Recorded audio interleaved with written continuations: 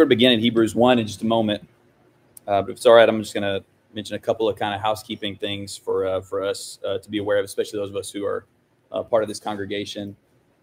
This morning, a little before worship, we sent out a follow-up feedback form for a couple of the things that we talked about last week. So you can check your email. If you didn't receive that, let us know.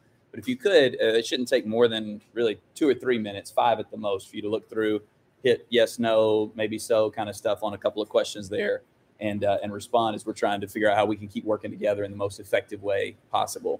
Thanks to everybody for your involvement in that. I also want to say, we say this regularly, but we need to keep saying it. For those of you who are here, who are not a member of this congregation, but you're here with us and connecting us, we're glad you're here. We're grateful for you. And whatever we can do to help you, we want to do that. We hope at our time together, the songs that are sung, the prayers that are prayed, the meditations in the word, and as we take the bread and the cup, if that's helpful, we know it is because God's given it to us to help us. But if there's further ways that we can help you in your relationship with the Lord, we want to do that. We want to be here for you in whatever way possible, especially as was mentioned at the top, weeks like this that are trying, you may have some difficulties, either fears and anxieties and troubles, or some practical need that perhaps one of us would be able to assist you with. Please let us know so that we can be there for you, so we can all help each other with our day-to-day, so that we can help each other with the most important things, drawing near to God. The songs that we sang were couldn't be more ideal. The scriptures that were read, everything has been great today for what we're going to think about for the next few minutes from the book of Hebrews. I don't guess most people think poorly of Jesus. Most people. I know there's probably some that do. But even if somebody says he's a mythological character and not a real person, they still think he's an admirable mythological character or something. And people may not like the Bible very much, or they may not like Jesus' people very much, or people who say they're Jesus' people. But again, it's a little rare for somebody to say, I don't like Jesus. And while that's the case, I think it's probably fair to say, I'm fairly certain that we could say, that while most people don't think poorly of Jesus, very few of us think nearly well enough about Jesus. You understand what I mean? He's just better than whatever we think. And part of the reason I know that very few of us think nearly well enough about Jesus as we should is because we're so caught up in other things in this world. We're so attracted to other things. We trust in so many other things. We love and devote our time and energy to so many other things than Jesus himself. And that's not just a problem for them out there, you understand? It's not just for people out in the world that have this problem. It's a problem for those who are believers in Jesus, those who've been saved by Jesus, those who are devoted to Jesus on some level. There's a constant temptation for us to, we don't think about it this way, but diminish the excellence of Jesus by elevating other things up in his atmosphere. The book of Hebrews was written to people who had come to Jesus. You can read about in chapter 10 that they were all in for Jesus. They had gone to prison. They had had their stuff taken away. They had gone through great trials because of how deeply they loved Jesus and how serious they were about their faith in him. And yet, this book is written because those people had started to drift. And that's the way that it's described in the book. It's not described that one day they turned their back and they just marched away from Jesus, but they just started kind of drifting. Every day, a little further away from him, probably not even realizing it. Some of you who've ever gotten in a boat or spent time in the water, you know how that goes. You don't even decide. You don't even have a paddle. You're just sitting there and you look up and say, whoa, why is the shore so far away? Because you just drifted with the current. That's what happened to these people. And that's what can happen to all people, especially those who've given their lives to Jesus. The argument that the Hebrew writer makes to those who would be tempted, but to all of us who would be tempted to drift away, is that whatever else you may fall in love with, whatever else you may trust in, whatever you may think deserves your time and attention and devotion, and Jesus is better. Jesus is better. For the next few minutes, I'd like us to look at 4 things that the Hebrew writer in particular says. There's more, but I just want us to highlight 4 things that this book tells us that Jesus is better than. With each of these, we'll see Jesus is better than all these different things and what that means for us, how we should respond due to that fact. The first one is found right here in the text that Cliff read for us, here in Hebrews chapter 1, verses 1 to 4. The first thing that Jesus is better than is Jesus is better than any and every source of spiritual wisdom or power. Jesus is better than any and every source of spiritual wisdom and power. He begins by talking about two sources of wisdom and empowerment that God actually would use at times throughout history. Notice in verse 1, he says, God, after he spoke long ago to the fathers in the prophets in many portions and in many ways, in these last days has spoken to us through his Son, whom he appointed heir of all things, through whom also he made the world. If you skip down to verse 4, he doesn't just talk about prophets, because prophets are big deals. Maybe we don't appreciate that always because it seems like just about everybody out here has a YouTube channel or they're on a street corner saying they're a prophet. I'll just tell you, biblically, that was not the case. There was an understanding. There were some people that are prophets. All of us are not prophets, and we need to have a reverence and respect, not for really those people. They're just vessels, but for the word that they have to say. This is where we find wisdom. This is where we find power from God, is these prophets. But it's not just prophets that he mentions. Look at verse 4. What else does he mention that Jesus is better than? Not just prophets, but verse 4, he says that Jesus has become as much better than the angels, as he has inherited a more excellent name than they. The text goes on in verse 5 and says, for to which of the angels did the Father, God, ever say, you are my son? Today I have begotten you. And again, I will be a father to him, and he shall be a son to me. If you skip down to verse 6, he says, and when he again brings the firstborn, Jesus that is, into the world, he says, and let all the angels of God worship him. They're not peers. Jesus and angels are not comparable, in other words, he's saying. If you think that there's some sort of spiritual power, no, they worship him. Verse 7 continues, and of the angels, he says, who makes his angels winds and his ministers a flame of fire. I think the point of that is they're just servants, first of all. They're called ministers, and also they're described as winds and fire. What happens with winds and fire? Wind, it blows, and then it's gone. Fire, it burns for a little bit, and it's gone. There's power in wind, but it's not everlasting power. There's power in fire, but it goes out. Angels, like God's angels, aren't nothing, in other words, but they are nothing compared to Jesus. Verse 8, but of the Son, he says, your throne, O God, is forever and ever, and the righteous scepter is the scepter of his kingdom. You have loved righteousness and hated lawlessness. Therefore, God, your God, has anointed you with the oil of gladness above your companions. And you, Lord, or I'll just say specifically where this is quoting from, Psalm 102. This word Lord is not the word for master, which could speak about any person. A human being could be a master, a Lord in that sense. This word that's being quoted from Psalm 102 is the covenant name of God. You, Yahweh, in the beginning laid the foundation of the earth, and the heavens are the work of your hands.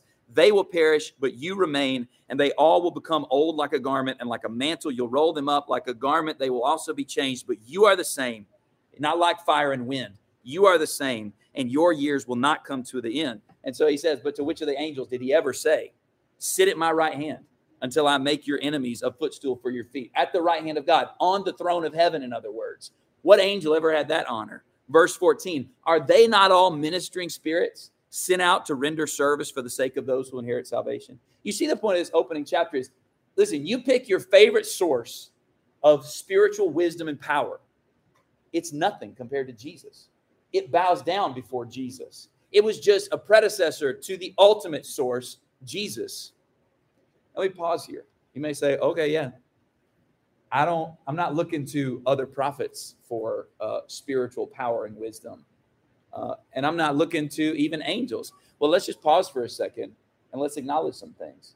There are a lot of opportunities to seek out spiritual wisdom and power, even beyond these things that God himself said were good things. Just walk up and down the streets. You'll find them. Come on in here. Palm reading.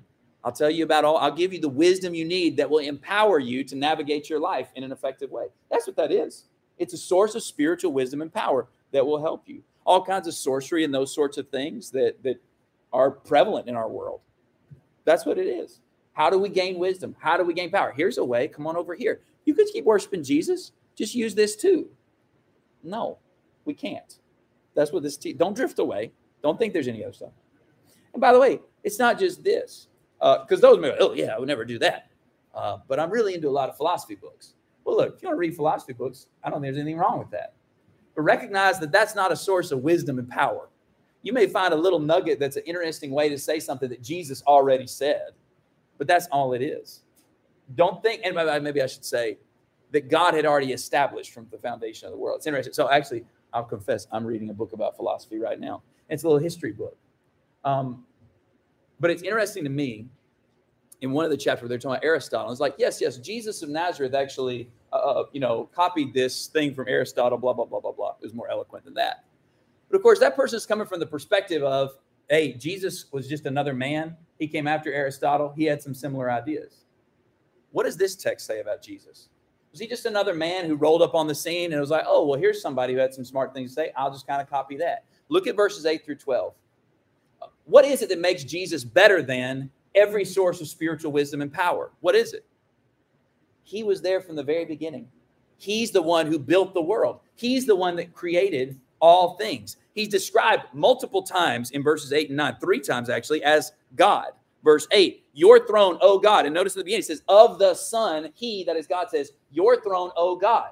The Father is saying to Jesus, you are God. Verse 9, he says again, therefore God, your God. Now, we're not going to get into all that Jesus, Father stuff. The point is, Jesus is God. He's not just another person. He's not just a spiritual being. He's God. He's the one, verse 10, you, Lord, speaking of Jesus, in the beginning, laid the foundation. You created all things. You made all things. That's what makes him uniquely suited to have all wisdom and power. He's the only source of spiritual wisdom and power that we should be turning to and that we should rely upon.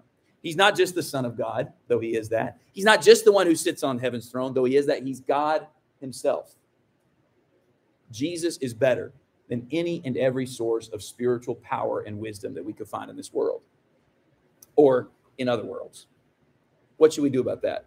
Look at chapter 2, verse 1. For this reason, the fact that Jesus is better than any source of spiritual wisdom or power, for this reason, we must pay much closer attention to what we have heard so that we do not drift away from it. For if the word spoken through angels proved unalterable, and every transgression and disobedience received a just penalty, how will we escape if we neglect so great a salvation? Now, whether you're seeking worldly sources or from other sources of wisdom and power that God's used, whatever you may think about them, however special you may think they are, Jesus is more significant. And so the consequences of forsaking his wisdom and power are going to be devastating. That's the point. Look back in the Old Testament. What happened whenever people ignored the prophets and they ignored angels? What happened to them? They got ripped up. What do you think's going to happen if you ignore the word of Jesus, the Son of God, the one who sits on heaven's throne, who created all things? Your whole life will completely disintegrate if the one who put all things together is the one who's telling you what to do and you choose to ignore him. Everything about your life is going to fall apart. And by the way, haven't we found that to be true? When we've ignored Jesus' word, or when we've diminished his word by elevating the words of other sources of what we think are, and frankly do have some measure of wisdom and power, and we elevate them up in his atmosphere, what has happened to your life? What is happening to your life right now whenever you do that? Jesus is better than any and every source of spiritual wisdom and power, so we must listen to him. Actually, we're not going to read all of it, but in chapters 3 and 4, that is the theme of Hebrews chapters 3 and 4. I'll read just a small piece here, beginning in verse 14. Hebrews chapter 3 and verse 14. Actually, look at verse 12. He says, take care, brethren, that there not be in any one of you an evil, unbelieving heart that falls away from the living God. But encourage one another day after day, as long as it's still called today, so that none of you will be hardened by the deceitfulness of sin. For we have become partakers of Christ if we hold fast the beginning of our assurance firm until the end. Well, how are we going to do that? Verse 15, while it is said, today, if you hear his voice, do not harden your hearts as when they provoked me. We have to listen. We have to listen carefully, pay careful attention. And y'all know what listening is. Y'all remember the difference with your mom whenever she talked about listening. You may have heard the words, but that didn't mean you were listening to her. To listen is to obey. To listen is to submit. To listen is to seek him above all others. Jesus is better than any and every source of spiritual wisdom and power. So we must pay careful attention to listen to him and to him alone. All right, second thing that Jesus is better than. Go back to chapter 2, actually. Of course, whenever we fail in this first realization, whenever we fail and we look to other sources, who is it that we go to? Well, it is people like Aristotle. or you fill in the blank with whomever it may be, some person, some individual. And what often happens is we find someone to be admirable. Maybe they have some sort of success in life in some arena that we think is important. Or they present themselves as being really intelligent or really whatever. We find something, we say, oh, I'm drawn to that person. They become this sort of heroic figure to us. And we say, I've got to listen to what they do. I've got to do what they do. This happens in silly ways. Somebody's a good music artist, a brilliant music artist. But then you're like, hey, how do they dress? Well, they're just a musician. Like probably somebody else is getting them dressed anyways. But I found them to be a heroic figure to me because I thought their music was amazing. And so now I'm going to dress like them because they've taken this heroic position in my mind, right? This happens with whatever. When we have all sorts of people like this, celebrities, politicians, athletes, who take this heroic position because we see in them what we, at least on some level, would like to be. I want to look like that. I want to be able to run that fast. I want to be able to talk that well. I want to have that much money. I want to be that confident, or I want to be that beautiful, or whatever it is. There's this heroic figure that we think will help us to tap into something that we so desperately need. And by the way, we do so desperately need the things that those people in a shadowy sort of way convey to us. Actually, the passage that Leo read for us at the beginning of service is quoted in Hebrews chapter 2. See, we were made from the beginning in the image of the glory of God. Now, with sin, that's fallen apart. And actually, that's the argument the Hebrew writer makes. In Psalm 8, David sits back and he says, how is this possible, God? I see all the stuff you made. It's so incredible. And what am I? What are we that you even care about us? Like, we're just these tiny little nothings around here on planet Earth, and you control the stars and the heavens and all this stuff, and you care about us? Are you serious? And it's a psalm acknowledging the grandeur of human beings, not in any kind of boastful way, in a humble kind of way, but saying, hey, we are a big deal because God made us that way. How is that even possible? Well, the Hebrew writer says in Hebrews chapter 2 and in verse 8, he says about all this, that God subjected the world to human beings. He says we don't see that. The second half of verse 8 says, for in subjecting all things to him, he left nothing that is not subject to him, that is humanity, mankind. But now, we do not yet see all things subjected to him. And that's true, isn't it? You look around at yourself and in this world, and you see a lot of human beings who are struggling to figure out who they are and what they're supposed to do and how to survive and how to be something special that we know we're supposed to be inside. And so we go to politicians and celebrities and athletes and intellectuals and whatever, because they have something we think will help us recapture that glory. These heroic figures will liberate us from what's all busted up and broken in us. So y'all know the spoiler for what we're going to say about this. Jesus is better than any and every human hero. Verse 9. And I should have mentioned this earlier. I'm reading from the New American Standard Bible. Hebrews chapter 2 and verse 9. Though we do not see us in that heroic, victorious state, we do see him who was made for a little while lower than the angels, namely Jesus, because of the suffering of death, crowned with glory and honor, so that by the grace of God, he might taste death for everyone. For it was fitting for him, for whom are all things and through whom are all things, in bringing many sons to glory, to be what we ought to be, in other words, from the beginning, before sin and apart from sin. To perfect the author, or some of y'all may be reading from something like the NIV or the NET. They use a word that I really like a lot, the pioneer of their salvation through sufferings.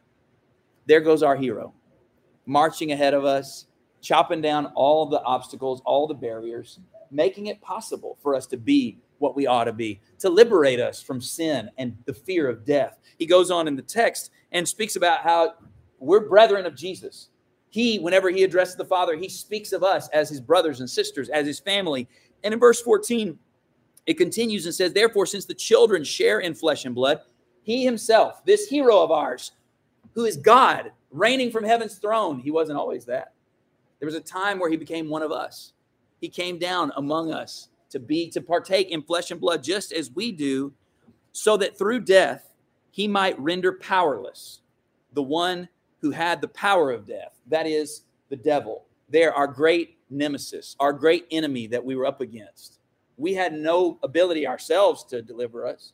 We tried to look to all these heroic figures who might be able to save us from death and the devil and the destruction of the world, but it never worked until one came.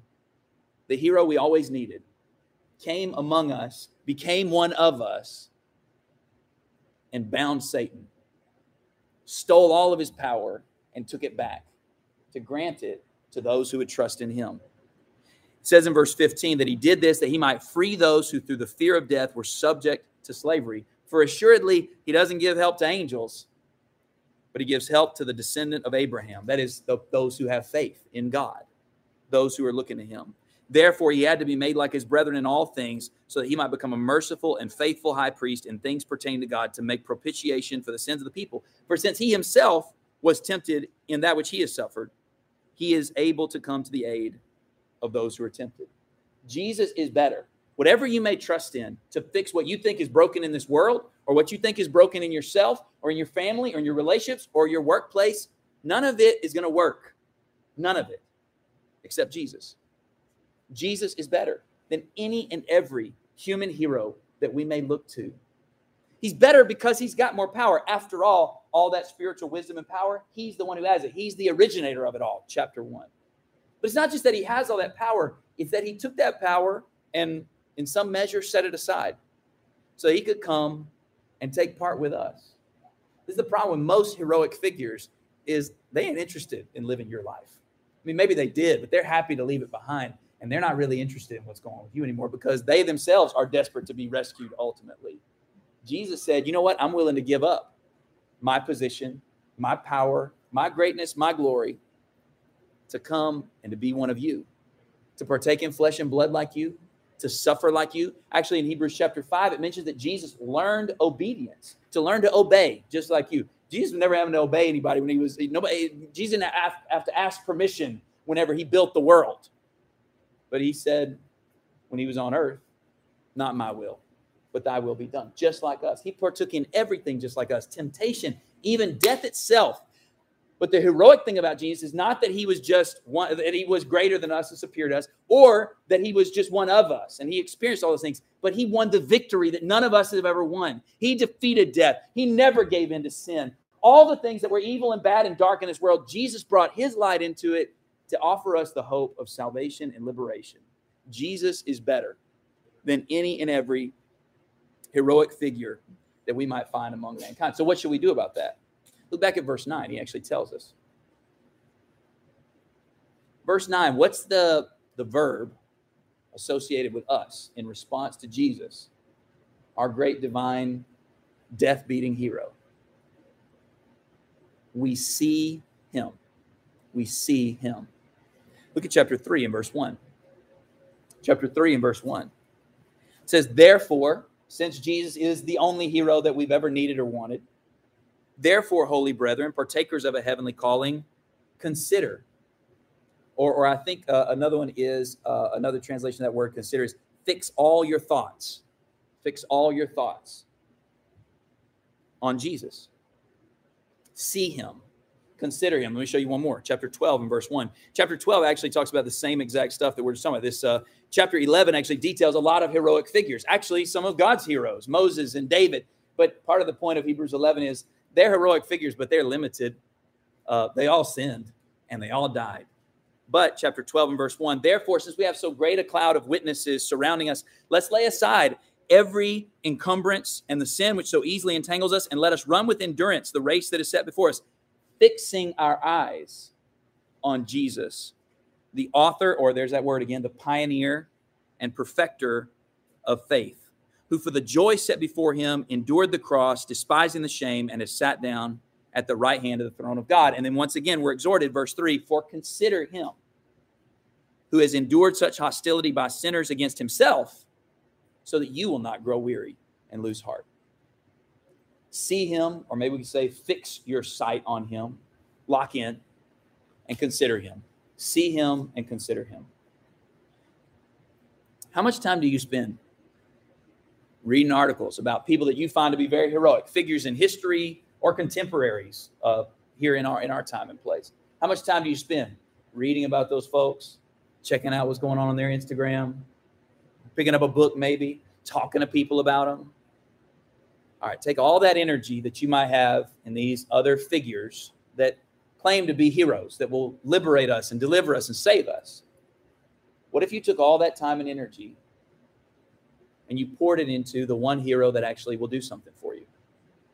That you would fix your eyes on him, that you would fix your thoughts, consider him all the time. This is how we must respond, because whatever it is you're looking at, that's what you're going to be chasing after. Maybe to put it this way, that's what you're going to be following. Y'all remember back in the pre-GPS days, whenever you had to drive somewhere and you didn't know how to get there, but there was a friend of yours and they said, hey, I'll go ahead and you follow me. And you had a friend who was just too fast of a driver. Get on the interstate and they're gone. And you don't know where you're going. What do you have to do? How do you do that? How do you get through that? You fix your eyes on that vehicle. And whatever it takes, you make sure to get around anything else. You hope the cops don't pull you over for driving too fast while you're trying to follow this friend, but you're fixing your eyes. And that's all you're thinking about, honestly. Y'all remember that, right? Or I just got to think about how to catch up to him. I don't want to talk right now. I don't want to mess with the radio. I'm locked in on this because I want to get to that destination.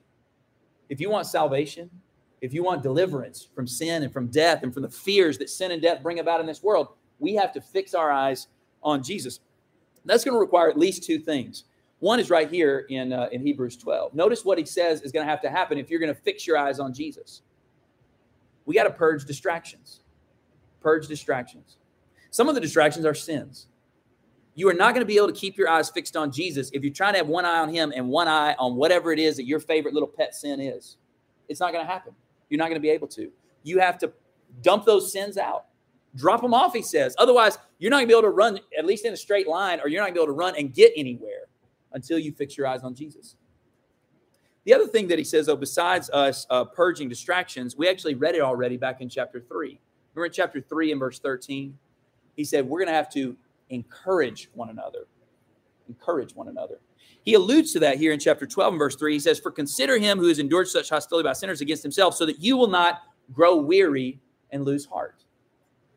Man, staying locked in, keeping your eyes fixed on Jesus, always considering him more than, far above, without any comparison to these other heroic figures, it gets tiring. For one, because there's always these beck and calls. Hey, there's a heroic figure over here. Hey, you could be saved by this. Hey, Jesus may not be as good as you thought he was. It gets discouraged. It gets just tiring, and then it can get discouraging. We have to encourage one another. We have to learn what that even means, y'all. To encourage one another, to fix our eyes on Jesus. Not just to pat each other on the back and say, hey, I'm your friend. Honestly, if I'm your friend, it's not going to matter if you go to hell. The only thing that's going to matter is my friendship is if you and I are helping each other to fix our eyes on Jesus so that we'll be loyal to him, so that we'll trust in him, so that we won't be caught up in all these fake heroes that will do nothing for us in the end. We must fix our eyes on Jesus, purging all distractions from him and encouraging one another in our commitment to him alone, because Jesus is better than any and every human hero that the world has to offer. All right, Jesus is better than other sources of spiritual wisdom and power. Jesus is better than any and every human hero. Go back to Hebrews chapter 8. We've actually already touched on something that is sort of a more specific way to talk about Jesus as this heroic figure. In Hebrews chapter 8, and actually we'll start reading at the end of chapter 7. Hebrews chapter 7, and I think we'll start around verse 23. One of the main arguments that the Hebrew writer makes is about Jesus as a high priest, as the high priest, I should say. The people he was writing to were being tempted to go back to the old covenant way of worship and drawing near to God. And so there's a priest. He's at a temple. He's offering sacrifices. He teaches me stuff, all this kind of thing. And so there was a draw to say, let me go to this individual and they'll be able to help me. They'll bring me to God. The Hebrew writer spends a great majority of this book, honestly, especially in the first half, saying, no. All those priests, they're nothing compared to Jesus, the true high priest. Read with me beginning in Hebrews 7 and verse 23. He says, the former priests, on the one hand, existed in greater numbers. Like there's a lot of them. But that's because they were prevented by death from continuing. We had to update. We had to get new priests all the time because they would die. But Jesus, on the other hand, because he continues forever, remember, he defeated death. He liberated us from it because he's free from it. Jesus, on the other hand, because he continues forever, holds his priesthood permanently. Therefore, he is able to save, and this is where I hope somebody's reading from the King James so you can enjoy this word. It's not a word we ever use, but the King James says he's able to save to the uttermost. He's able to save to the uttermost. You ever use that one before? Some translators say save completely is what I'm reading from. I like, this is not good English here, but I heard somebody say you can't get any saveder than that. You can't get any saveder than that. All the way saved, right? Since he always lives, and he always lives to make intercession for them. For it was fitting for us to have such a high priest, holy, innocent, undefiled, separated from sinners, and exalted above the heavens, who doesn't need daily, like those high priests, to offer up sacrifices, first for his own sins and then for the sins of the people. It wasn't just that the other priests would die. That's a problem, but also they were sinners. That's why they died, because they had sinned just like us. So they had to take care of their own sin before they could help anybody else. They couldn't bring you to God until they got right with God. Verse 28, it continues, for the law appoints men as high priests who are weak, but the word of the oath that God made to Jesus in Psalm 110, he's speaking about, which came after the law, appoints a son made perfect forever. And this is what he says, and this is important. When books of the Bible tell you what the main point is, you should pay attention. And at least for the first half of the book, he summarizes his message right here, chapter 8, verse 1. Now, the main point in what has been said, this is my point, he's saying. We have such a high priest who has taken his seat, not on some earthly throne or serving in some earthly temple, but he's taken his seat at the right hand of the throne of the majesty in the heavens, a minister in the sanctuary and in the true tabernacle, which the Lord pitched, not man. Jesus is better than any and every priest. Now, let me pause for a second. You're like, okay, the first two kind of seemed important to me. This one doesn't seem important. I'm not tempted to go to a priest, you know. Now, maybe you are. They're, of course, well, I'll say more about that. But you understand what I mean. You may say, I'm not, like these people were tempted to go back to like offering Old Testament sacrifices, Levitical priests in the temple in Jerusalem. I know that's not I don't have any problem with that. Well, good. That's good. But are you sure that you don't have other priests that you go to? Let's think about what a priest is. A priest is a person who is a bridge between the human and the divine, right? So human beings have all these problems. How are we going to get to God? Well, let's go to the priest. That person will take us to God, to the divine. On the other hand, what is it God thinks and what does he want? Well, you go to the priest, and the priest will say, well, here's what God told me to tell you, right?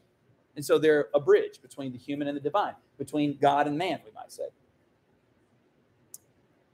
So I'll ask the question again.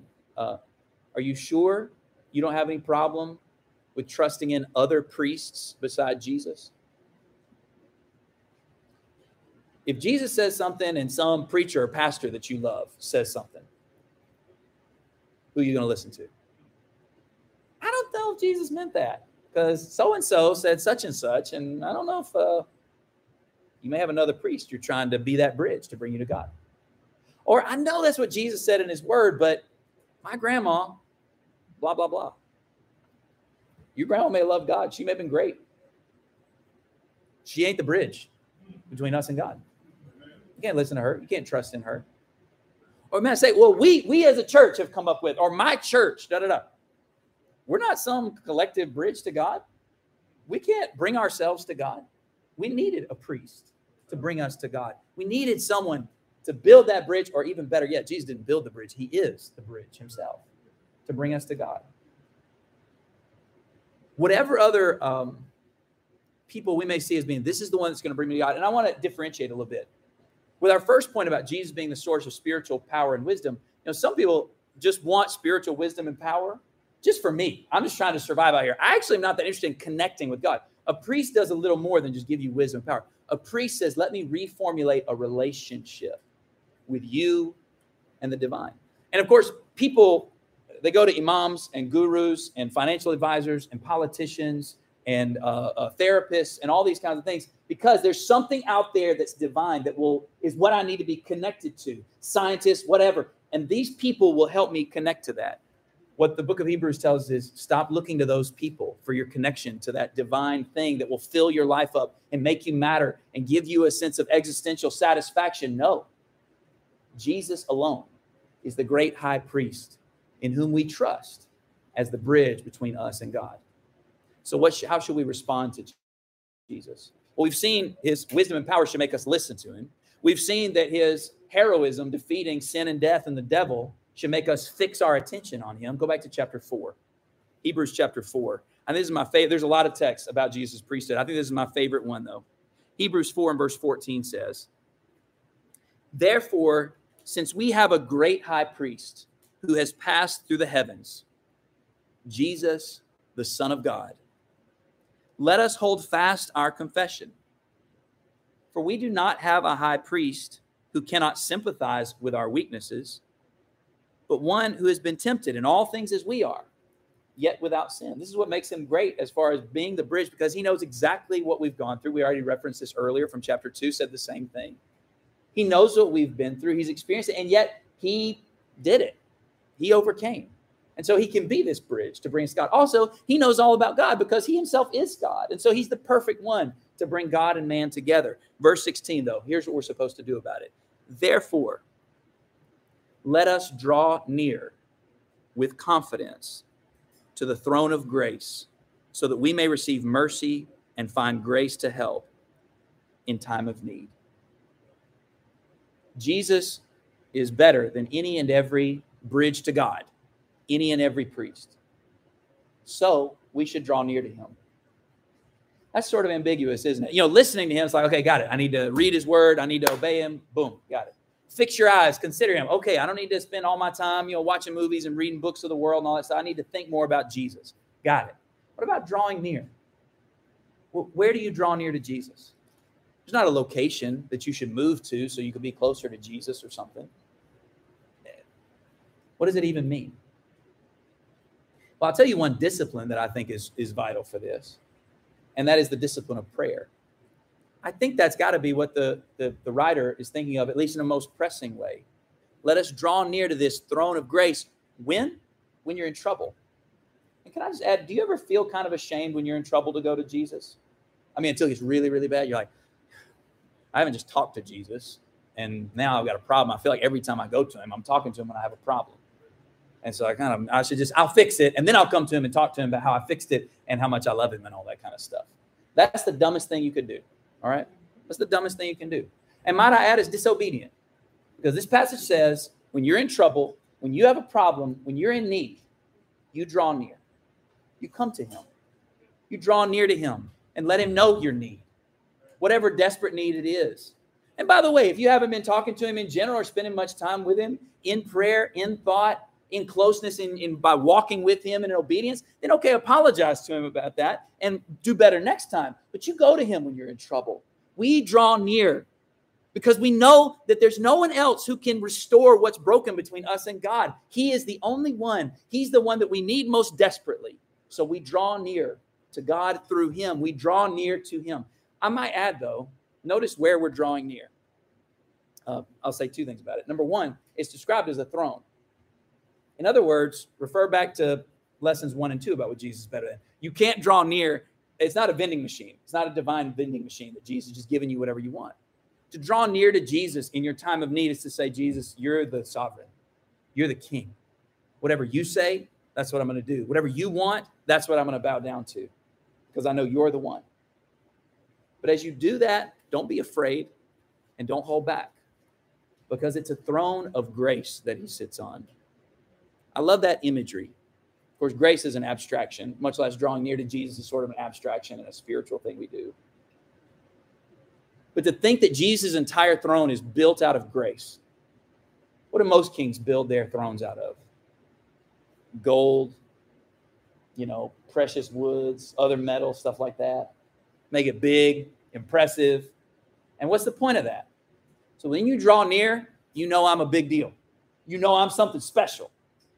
We do know Jesus is something special. But when we draw near, what we see is not a throne that overpowers us or makes us think maybe I shouldn't have come here. We see a throne of grace so that we may receive grace, mercy to help in our time of need. Jesus is the only bridge to God. Jesus is better than any other priest you could ever go to for help to bring you to God. And so we draw near with confidence in his grace. Last one, go to Hebrews chapter 10. Hebrews chapter 10. Jesus is better than any and every source of wisdom, spiritual wisdom and power. So we listen to him and obey him. Jesus is better than any and every human hero that we might think can fix what's messed up and bring us back to God's glory. So we fix our eyes on Jesus. We consider him, purging distractions, encouraging each other to stay locked in on him. Jesus is better than any and every bridge to God, every priest that may be promised in the world. So we draw near to him, trusting in his grace. Do you? Do you trust in his grace?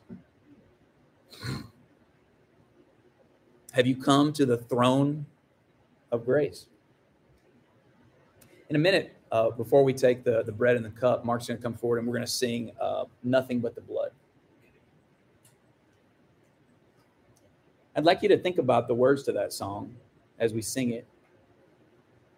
What can wash away my sins? All my good deeds that I have done. That's not right, is it? What can make me whole again? Me learning a lot of stuff from my Bible study. No. There's a temptation for every human being to try to do good to make up for our bad.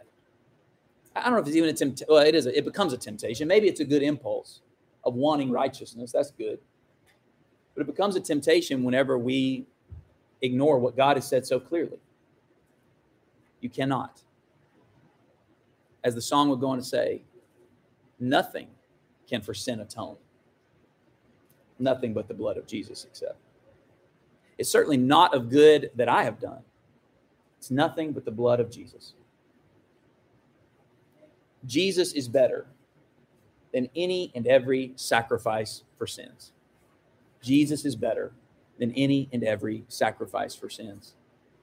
I don't care how many good things you do, how many, whether it's in socio-political activism, baptizing a bunch of folks, reading the Bible, not just once a year, once a month, never doing all whatever the bad things is that you used to do, and doing a bunch of good stuff to make up for all the bad stuff. It will never pay the price for your sin, ever.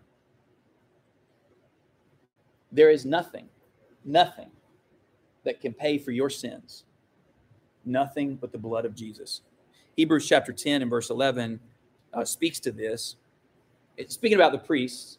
He says, every priest stands daily ministering and offering time after time the same sacrifices, which can never take away sins.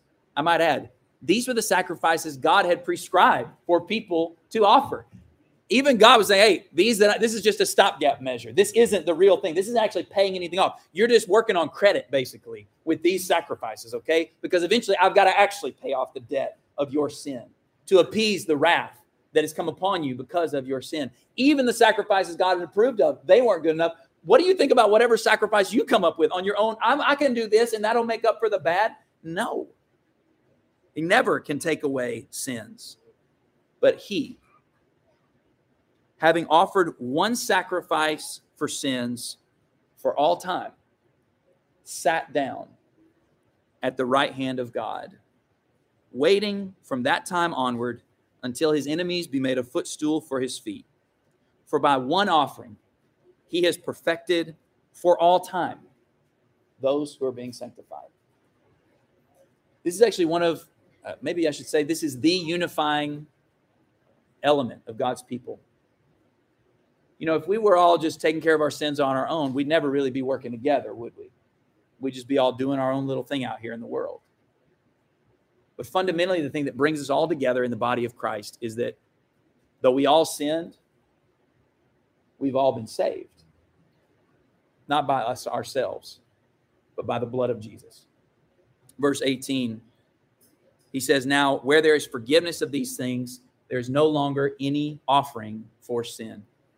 And I'd like to exhort you with this in two ways. Number one, this means stop pretending like you could make some sort of offering for your sins. There's no other offering. Jesus was the last offering, the only true offering for sin.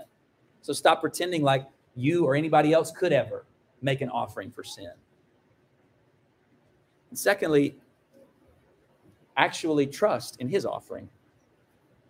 Because here's the problem. Some of us would say, yeah, I know there's no other offering for sin, but then we're still running around here acting like we can do something about it, or just living in despair that, I guess I'm just cooked then. No. His offering was once for all time, for all people. Nothing but the blood of Jesus can atone for our sins. But the blood of Jesus does indeed save us from our sin. It saves us from death. It saves us from all the darkness and wickedness that's a part of our lives. Do you trust him? Do you trust him? Or are you still hanging on to the things of this world? Chapter 13 tells us what we're supposed to do about this. In Hebrews chapter 13 and in verse 9, actually we'll start in verse 8. He says, Jesus Christ is the same yesterday and today and forever. Do not be carried away by varied and strange teachings, for it's good for the heart to be strengthened by grace, not by foods, through which those who were so occupied were not benefited. The offerings that were offered, they would eat them. That's what he's talking about here. Verse 10, he goes on and says, we have an altar from which those who serve the tabernacle have no right to eat. For the bodies of those animals whose blood is brought into the holy place by the high priest as an offering for sin, those sacrifices human beings might be made, they are burned outside the camp. Therefore, Jesus also, that he might sanctify the people through his blood, his own blood, suffered outside the gate. His blood is the sacrifice for our sins. And his blood is better than any and every other sacrifice that could be made for sins. So, what do we do about it? Verse 13. Let us go out to him, outside the camp, bearing his reproach. Don't try to stay in this world, y'all. In this world, it says you've got to fix yourself. You've got to perform. You've got to accomplish. You've got to make up for your bad. Listen, we've got to do good. We've got to be righteous. But we do that not to make up for our sins, but because God has made up for it and far more through the blood of Jesus. So let us go out to him. Let's stop living in this world. Let's stop being caught up in all the promises and all the allurements of this world. It's not worth it. It's not going to do anything. It's not going to fix anything. It's not going to save us. Only the blood of Jesus do that. Only the sacrifice of Christ. Only his priesthood. He's the only bridge that will bring us back to God. He's the only hero that liberates us from sin and death. He's the only source of real wisdom and power. So let us go out to him outside the camp. And yeah, people are going to think you're a dummy for that. That's why he says, bearing his reproach. People thought Jesus was a dummy, but we know better.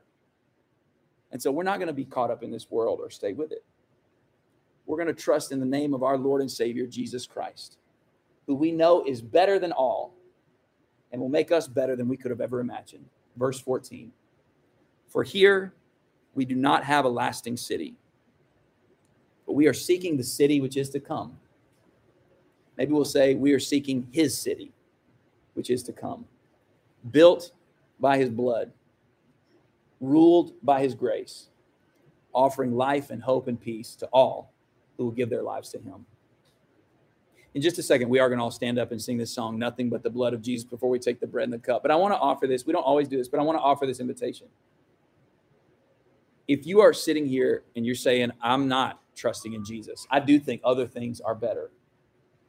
I'm going to ask you, if you want to during the song, I'm going to be standing right here. You can come over here and we can pray and talk about it right now during the song. Maybe even better yet, afterward, grab one of us. Find somebody here. And if they don't help you, they'll be able to find somebody who can. Maybe you need to be baptized into Jesus today so that his saving power can come into your life and liberate you from sin and death. Maybe you have been baptized before, but you need to reinvigorate your commitment to him. Whatever you may need, please don't leave before you not only recognize or recommit yourself to the truth that Jesus is better.